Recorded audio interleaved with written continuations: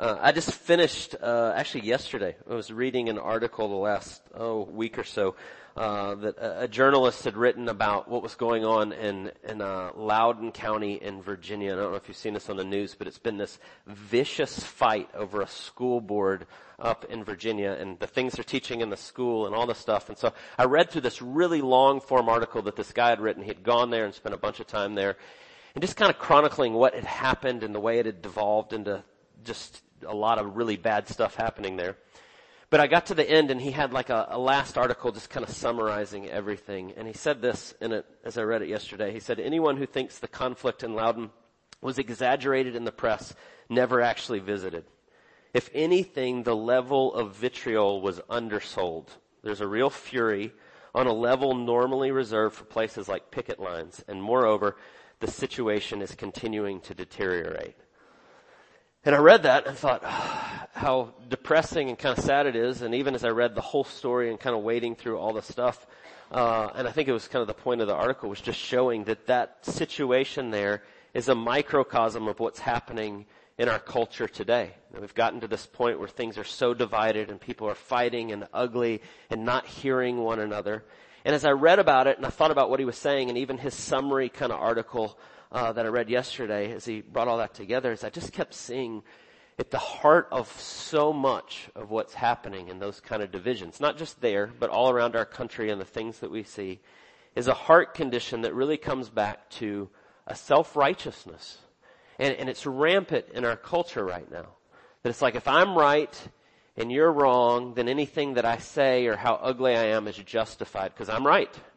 And it's this self-righteousness that's really ugly, and we see it all around us in so many different ways. And what has happened is we've embraced this idea that if I'm right and you're wrong and you're ugly to me, then the right response is to be even uglier to you. To raise the stakes and go back harder, because after all, I'm right. And you see that all around, and we've embraced a terrible lie in our culture. We've embraced this lie that ugliness and being really ugly leads to change, right? Because what happens in this situation, in this article I was reading at this school board, or all around our country, is we get angry and we get whatever because we think we're right and we want other people to see how right we are. But we've bought the lie that being really ugly will actually lead to that. And it made me think of an old quote from Dr. Martin Luther King Jr. in the height of the civil rights in the 60s. But he said this. He said, darkness cannot drive out darkness. Only light can do that. Hate cannot drive out hate. Only love can do that. And what happens is we've forgotten that. And we've gotten this thing of this self-righteousness that's everywhere that you look. And so we're attacking and we're going at each other in so many ways. And it's all built on a lie that that's somehow going to produce fruit. Going to produce good. It's not. And the sad part is so many believers have embraced this. And what just, it makes me sad, to be honest. I was talking to my brother about this yesterday. I was telling him what I was preaching on and how I was feeling about it. I said it makes me sad because it goes to the very heart, the very opposite of the heart of the gospel of Jesus Christ. In every way. It's the opposite of everything that God tells us of what He's like and who we are in Jesus and what we're supposed to be like to the people around us. And as I was thinking about that, we were wrapping up the series and coming back, and today we're going to wrap up our Advent series, where we've been saying Jesus is the true and better. So we said He was the true and better promise, priest, prophet, and king last week. Today we're going to talk about how Jesus is the true and better Savior.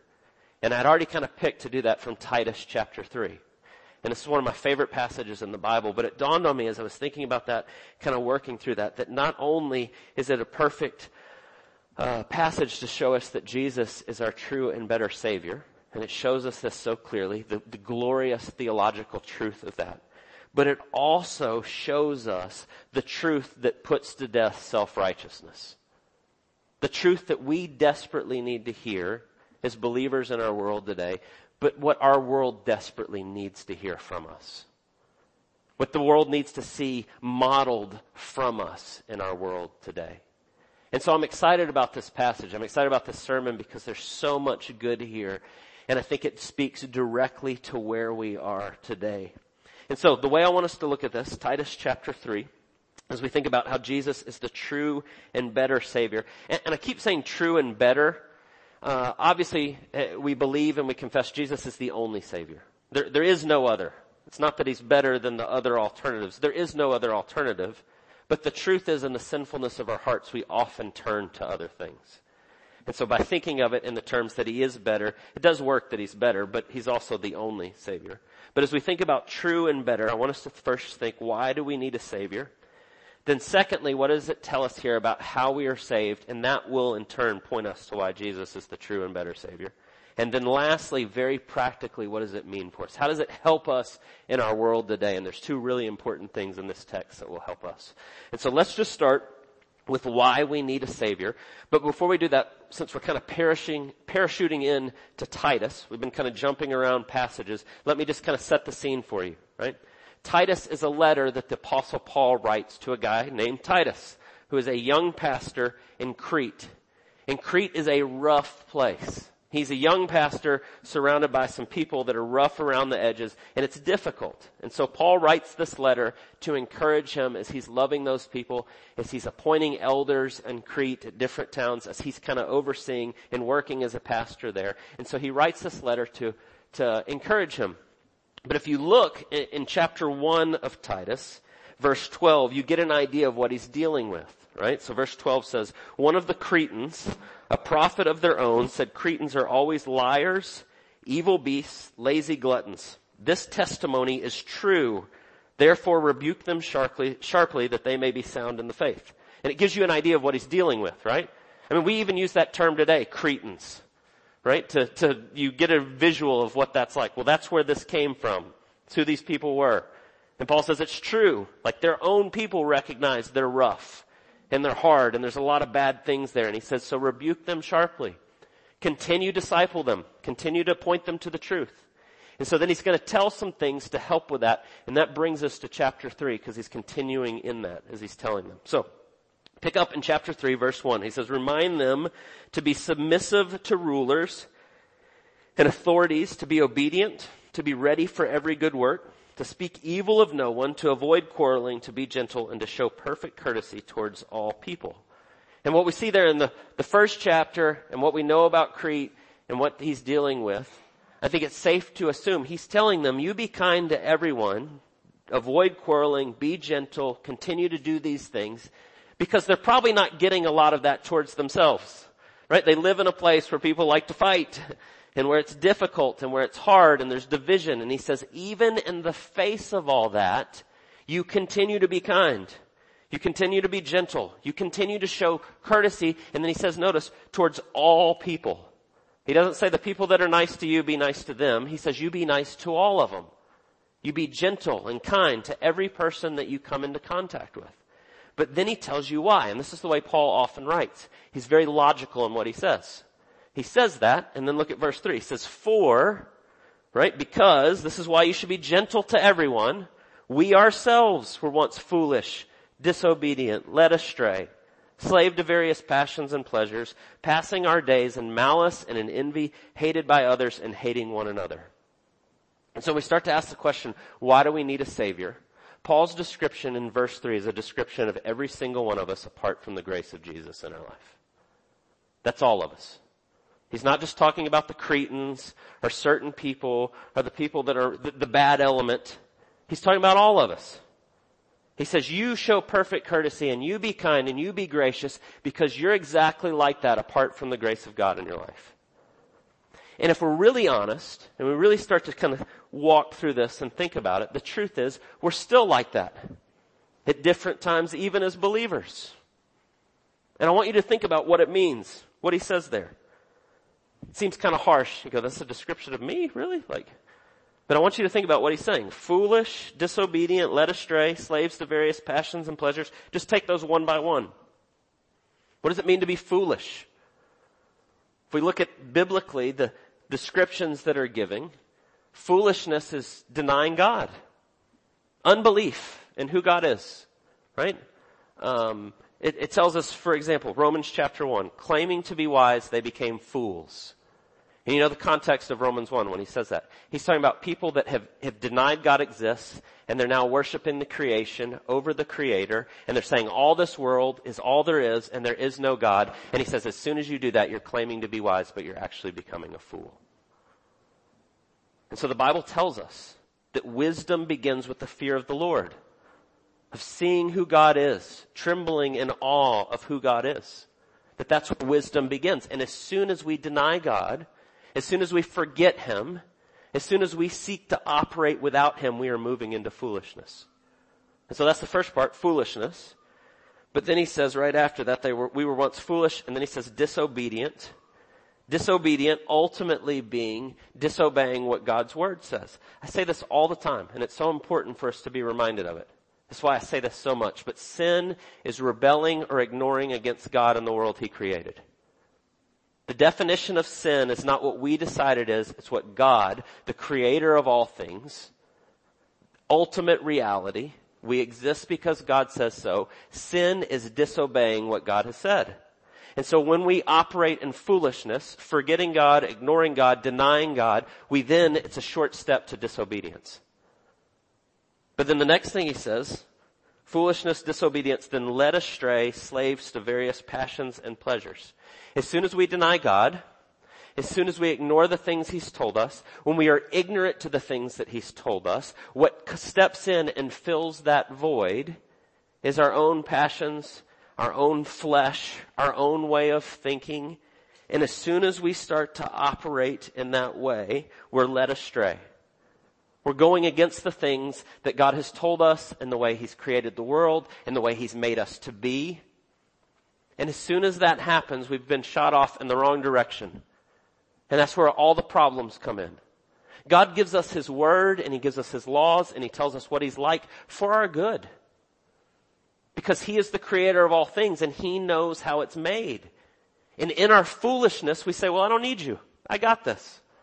And as soon as that happens, it's exactly where it leads. And so he says we become slaves to the various passions and pleasures of our flesh, our sinfulness. We operate like I'm the decider of what's good and right, and I'll follow me, and I don't need anyone else, and that's a disaster. Because you were never created to be that way. You're created to walk with God and to trust Him in all things. And as soon as we forget that, it's a mess. You could look at Ephesians chapter 2. It's almost a perfect parallel of Titus 3 in the way it lays out. Here he says you're slaves to various passions and pleasures. In Ephesians chapter 2, he says you were dead in the trespasses in which you once walked. He says you're spiritually dead. Here he says you're a slave, but he's saying the same thing. That left to ourselves, that's what's going to happen. We're going to put ourselves at the center of our story and make it all about us. And so if we summarize it, we could put it this way. Apart from God's grace, we can do nothing. Nothing. There's nothing good that we can do. And I want you to just follow for just a second how complete and destructive that is. Apart from Christ, we can do nothing. We can do no good works. And the reason is our foundation is all wrong. We're operating in foolishness. As soon as we deny God, we've established the foundation completely wrong.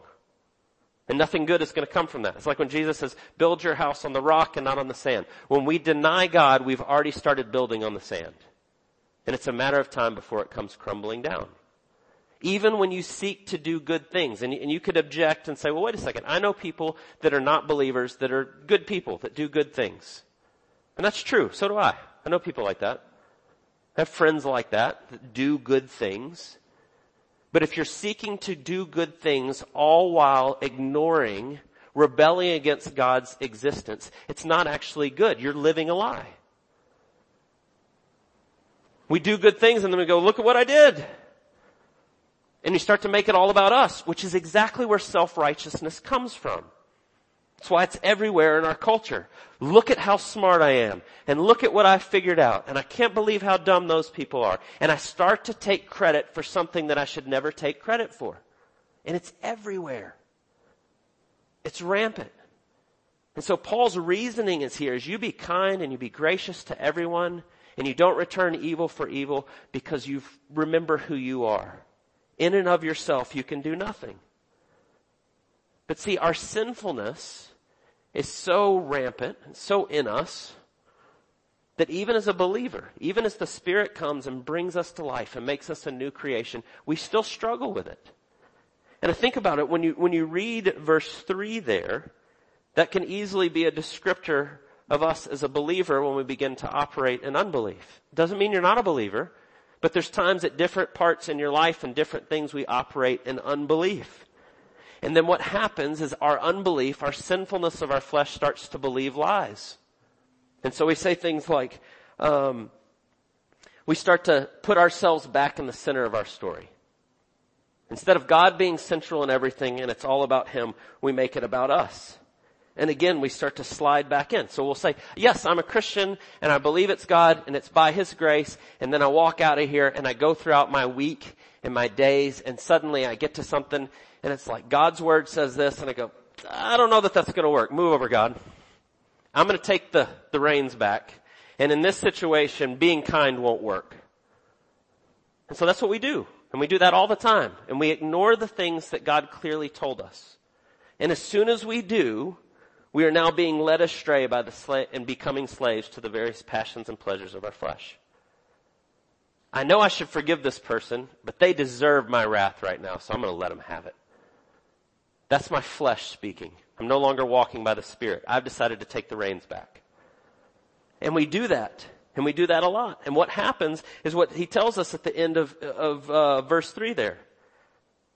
He says, when we become slaves to various passions and pleasures, we're passing our days in malice and envy, hated by others and hating one another. I want you to just think about that for a second. Malice and envy. Those are things that are rooted in comparisons. And comparisons happens when you put yourself back in the center rather than God. You make it all about you. Envy is looking up at other people. Man, I wish I was like that guy. Malice is seeking to tear people down, destroy them, go after them. And actually what we often do is both. We see somebody we envy and then we're like, I'm going to tear them down so I feel better about myself. And what happens is we're rooting our identity in comparisons and what we do rather than what God has done. And that's where self-righteousness and self-justification comes in. And it's a disaster. And it makes no sense. And we're forgetting the part that I just said at the beginning. Apart from God's grace, we can do nothing. And we start to believe we can do it. Well, at least I'm not like that guy. And instead of seeing God's holiness and His righteousness and His perfect character, we start to compare. Well, I'm not that bad because I'm not like that. I want you to think about how ridiculous that is. I have a friend that asked me a couple times throughout the last couple of years, will call me and ask me to go play basketball with him. And he's a couple years older than I am. And he's like, hey, I got this game. We play early on Saturdays. Come play with us. And so the first time I go play with him, he's a couple years older than me. We walk in. We're the two youngest guys in the gym. It's like the old man's game. Secret. They don't want anybody to know because they don't want the young guys to come in and ruin it. Old guys playing together. And the first time he invited me to come, I went. And I was like, oh, all right. Start running up and down the court. I'm like, I'm pretty fast. Suddenly everybody's like 10 years older than me. And so it's like I'm going to the basket. I'm making layups. I feel pretty good. I'm like, right? I start to compare myself and I'm like, I'm still pretty good at basketball.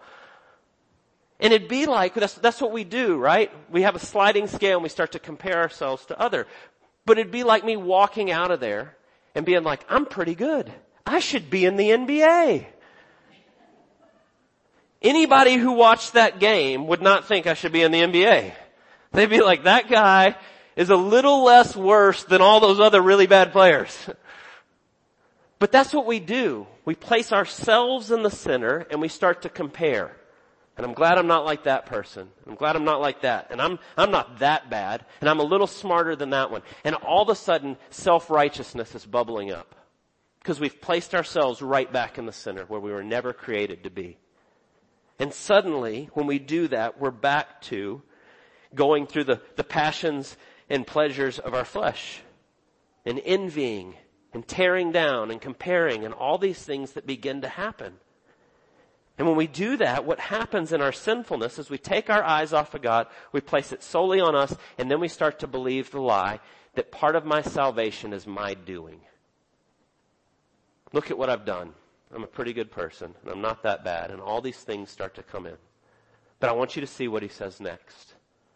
The very next thing in verse 4, but when the goodness and loving kindness of God our Savior appeared, he saved us, not because of works done by us in righteousness, but according to his own mercy by the washing of regeneration and renewal of the Holy Spirit.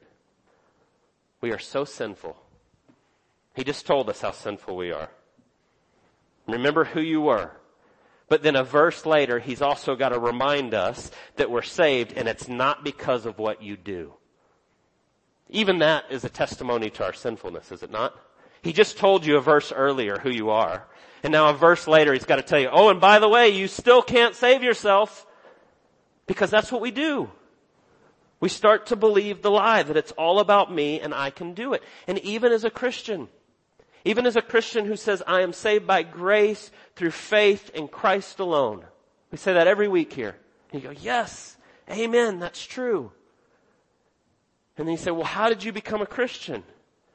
And you go, well, I weighed those things and I decided and I thought it through and I saw this and I came to the conclusion and I put my faith in Jesus. We often talk that way. And there's nothing wrong with saying that. You make real choices with real consequences. You are in your life. You are living it. You're seeing those things. Yes, you're going to see your life from your perspective. But oftentimes we put it in language like that, like it's what I've done and who I am and what I've figured out. And we even talk that way in the way that we operate. But what it says here is it's not by your works. Right? Do you see that? He says it real clearly. When the goodness and loving kindness of God our Savior appeared, he saved us not because of works done in righteousness, but according to his own mercy. He took pity on you. Yet while you were sinners, Christ died for you.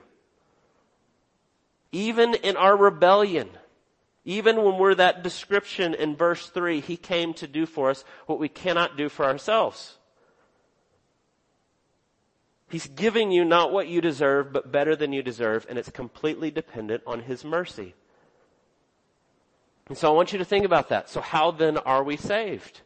What does he tell us? It's not by your works.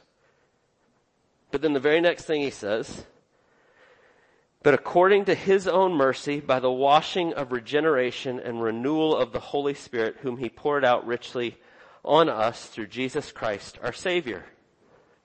I love this verse. 2 verses. One of my favorite words in all of the Bible is in the middle of that, in verse 5. But according to his own mercy, by the washing of regeneration and renewal of the Holy Spirit. That word regeneration means making new. To set things in their pristine state. And he says the way in which you were saved, the way in which that unfolded in your life is God according to his own mercy, not your works, sends the Holy Spirit into your life and he regenerates you, makes you new. Palagenesia. It's only used twice in the Bible, here and in Matthew 19. Only time that word's used. But it means making all things new. You know, the only other time it's used, and it was a word that was common in the first century. People would have known what that meant. Greek philosophers, the Stoic philosophers, had this idea that the earth was cyclical, that the universe was cyclical, and that over time everything would be made new again, that it would be burned up and it would be starting over. And Jesus takes that word and he says, in the regeneration, when the Son of Man sits on his throne, and he says, yes, all things are going to be made new, but it's not going to happen the way you think it's going to happen. It's coming through me. And Jesus says that in Matthew chapter 19. And Paul knew that. And he knew that connection that Jesus made, that yes, regeneration, all things being made new is coming, but it's coming through Jesus. And here he says that's what the Holy Spirit does in your life. That you and I, apart from Jesus, are verse 3. Disobedient, led astray, slaves to various passions and pleasures. And the only way that we break out of that is the Spirit moves in our life and brings us from death to life. Opens our eyes. Does for us what we could never ever do for ourselves. And I love that Paul chooses that word to point that out. That God inspired him to see that. The regeneration, the making of all things new, bringing from death to life, that's what it takes. And it's a movement and work of God in your life for you to be able to see Him. You're regenerated by the Holy Spirit. It's the only way it happens is by God's mercy. And so the God of the universe, because of His goodness and loving kindness towards us, according to His mercy, the power with which He's going to redeem all of creation is now at work in you, bringing you from spiritual slavery and spiritual death, unable to do anything in and of yourself, to glorious life, to be able to see who God is. It's pretty amazing. Palagenesia, new life. It's because the Spirit moves in you and opens your eyes to see. You go, well, how did you become a believer? By the mercy of God. Regenerating you by the power of the Holy Spirit. I said at the beginning, this is the end of our series, and Jesus is the true and better Savior. And so you say, well, it's according to the mercy of the Father who sends the Spirit. Well, what does Jesus have to do with this? How is He the better Savior?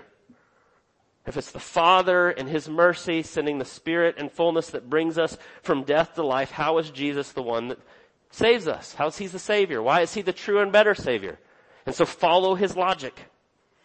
He saved us not because of works done in righteousness, but according to His own mercy by the washing of regeneration and renewal of the Holy Spirit, whom He poured out on us richly through Jesus Christ our Savior, so that we might, being justified by His grace, can become heirs according to the hope of eternal life. And I want you to think about how that works. See the connection that He's making. Jesus purchased your salvation by living the life that you haven't lived, and dying the death that you deserve, and taking your sin upon Himself and paying for it. Doing what you could never do, completely by grace. Yet while you were a sinner, Christ died for you. And He came to do for you what you could never ever do for yourself. It's not your works. It's not God looked at you and went, she's a pretty good lady. I'm going to send Jesus for her. I'm going to bring the Holy Spirit in her life. Or he's a pretty good guy. He's kind of met me halfway, so I'll go the rest of the way. No, we're spiritually dead. We are following our passions and pleasures, and we're ignoring God. And we're continuing in that way, but yet because of His mercy, He sends Jesus to do what we could never do. And He does. He's tempted in every way we are, yet without sin. And He comes and He does it for us. And He brings our sin to nothing as He takes it upon Himself and He pays for it. And He opens the way that God can be perfectly just and purposely merciful at the same time. He doesn't skate over our sin and just say, it's not a big deal, I'll forgive it. He pays for it. And He brings it to nothing. And He purchases our salvation. And so I want you to think about how that works together. The Holy Spirit comes in your life, and He comes in fullness because God has made the way for that to be possible in Jesus. And as the Spirit comes in your life, and He opens your eyes, and He brings you from death to life, and He pours out richly on you this ability to now see that you can see your sin, but you also see who Jesus is and what He's done. And it's all because of what Christ has done for you. And they're inextricably linked. The Father's mercy and the Spirit's movement and Jesus' finished work, and they go together. And if you don't have Jesus' finished work, then it doesn't work. Think about that for just a second. If the Holy Spirit comes in your life and it opens your eyes and you go from spiritual death to spiritual life and you go, I am a sinner. And God is holy and He is righteous, and you begin to see that as the Spirit convicts you of sin. But if Jesus hasn't come, then what? I am lost. Woe is me. I'm a man of unclean lips. There's no way I can stand before God. And He convicts you of sin, and then you see that you can never do it. The end. But because Jesus has come, the Holy Spirit opens your eyes and shows you and points you to Jesus and what He's done for you in His finished work. And you go, I am a desperate sinner in need. And the Spirit turns and points you to Jesus and goes, yes, but we have made a way for that perfectly. The Father in perfect concert with the Holy Spirit, in perfect concert with the Son who comes to do for you what you can never do for yourself, and it's all by grace. And every single part of it is God's movement towards you. It's all one way. I want you just to think about that for a second. In every single part. You see Him and then you begin to see your sin and you're convicted. Why? Because the Holy Spirit moves. The washing and regeneration of the Holy Spirit brings you to life and you go, oh, I see it. God is holy and perfect and I am not. And I have gone against Him in every way. And then the Spirit moves and shows you Jesus and what He's done for you. And you see Jesus and you see the grace that He's given. Why do you see Him? Because the Spirit moved in your life. And because Jesus did for you what you can't do for yourself. And then you confess faith and you say, yes, it's all Christ and not me and nothing I can do. Why do you do that? Because God showed you. He gave you eyes to see. And when you see Jesus, you choose Jesus. And the only reason is because He moved in your life. That's it. And when we forget that, and we become self-righteous, we are against the very heart of the gospel. And my heart breaks when I see that. When I do that. Oh, look at me, I'm pretty good. No. God is gracious. And He's loving and He's mercy and He's done for us what we can't do for ourselves. The end. So you go, what part of it is God's grace and His mercy to you? And the answer is all of it. Every bit of it. Every step of the way. All God's doing. And so I want you just to think about that for a second. If you are saved completely and totally by grace, every step of the way, practically, what does that mean? And I look around at the world and I look at the struggle that we see and the division and the things that are going on. And I say it destroys, if we understand this, it destroys self-righteousness. Because it is radically and totally and completely and gloriously humbling. I have nowhere to go, but it's by God's grace. I mean, that's what He says here. He saved us not because of works done by us in righteousness, but according to His own mercy. Follow the logic. Paul is so logical in the way he writes this, the way he lays it out.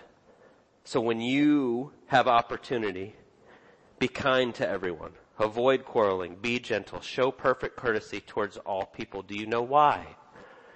Because each person that you meet that is far from God, that is ugly and angry and shaking their fist at the things of God, that is you, but for the grace of God. That is me, but for the grace of God. And that should bring us to a place of radical humility. It is the self-righteous killer. The only way that I see this, the only way I can come to this is because of what God has done for me. It is by mercy. Through His grace. Him and Him alone. So self-righteousness is the antithesis of the gospel. The exact opposite. Because it's all Jesus and all what He has done for us. And our world desperately needs gospel-saturated people that are so overcome with God's grace in their life that we are then gracious to those around us. Darkness can't drive out darkness. The only thing that overcomes sin is the grace of God in Jesus. And we have to hold fast to that. But the second thing I'd say to you, practically what this means, you go, okay, I'm with you. I believe that. And then you walk out and somebody's ugly to you and it's really, really hard. Right? Someone's really ugly and they say things that you think are completely wrong. And they may be completely wrong. There is truth. There are things that are right and there are things that are wrong. And people do hold the things that are wrong, that go directly against God's word. And you walk out and you go, man, this is really hard. And I would say in and of ourselves, it's not only hard, it's impossible. If I'm walking in my flesh, guess what happens? I suddenly become slaves to my passions, and I'm led astray, and I'm angry, and I'm envying, and I'm malice, and all those things that he talks about. So how do we do that? That's why I said one of my favorite words in all of the Bible, Palagenesia. You are a new creation in Jesus. And the Holy Spirit now dwells in you. You can't do it, but the Spirit can. We can't do it, but God can. And so each day we get up and die to ourselves and say, God, I want to show people what you're like. Would you work in and through me? Because I can't do this in my flesh. That's the beginning of wisdom and knowledge. The opposite of foolishness.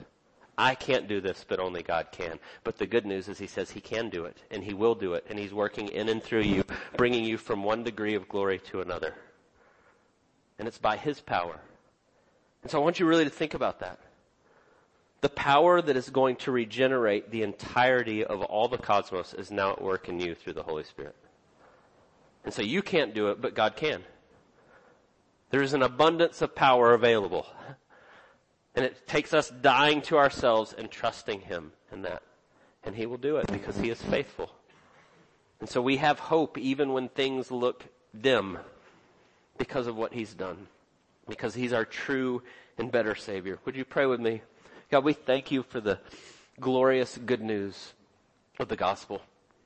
We thank you that it reminds us, that it brings us to a place of humility, of our need.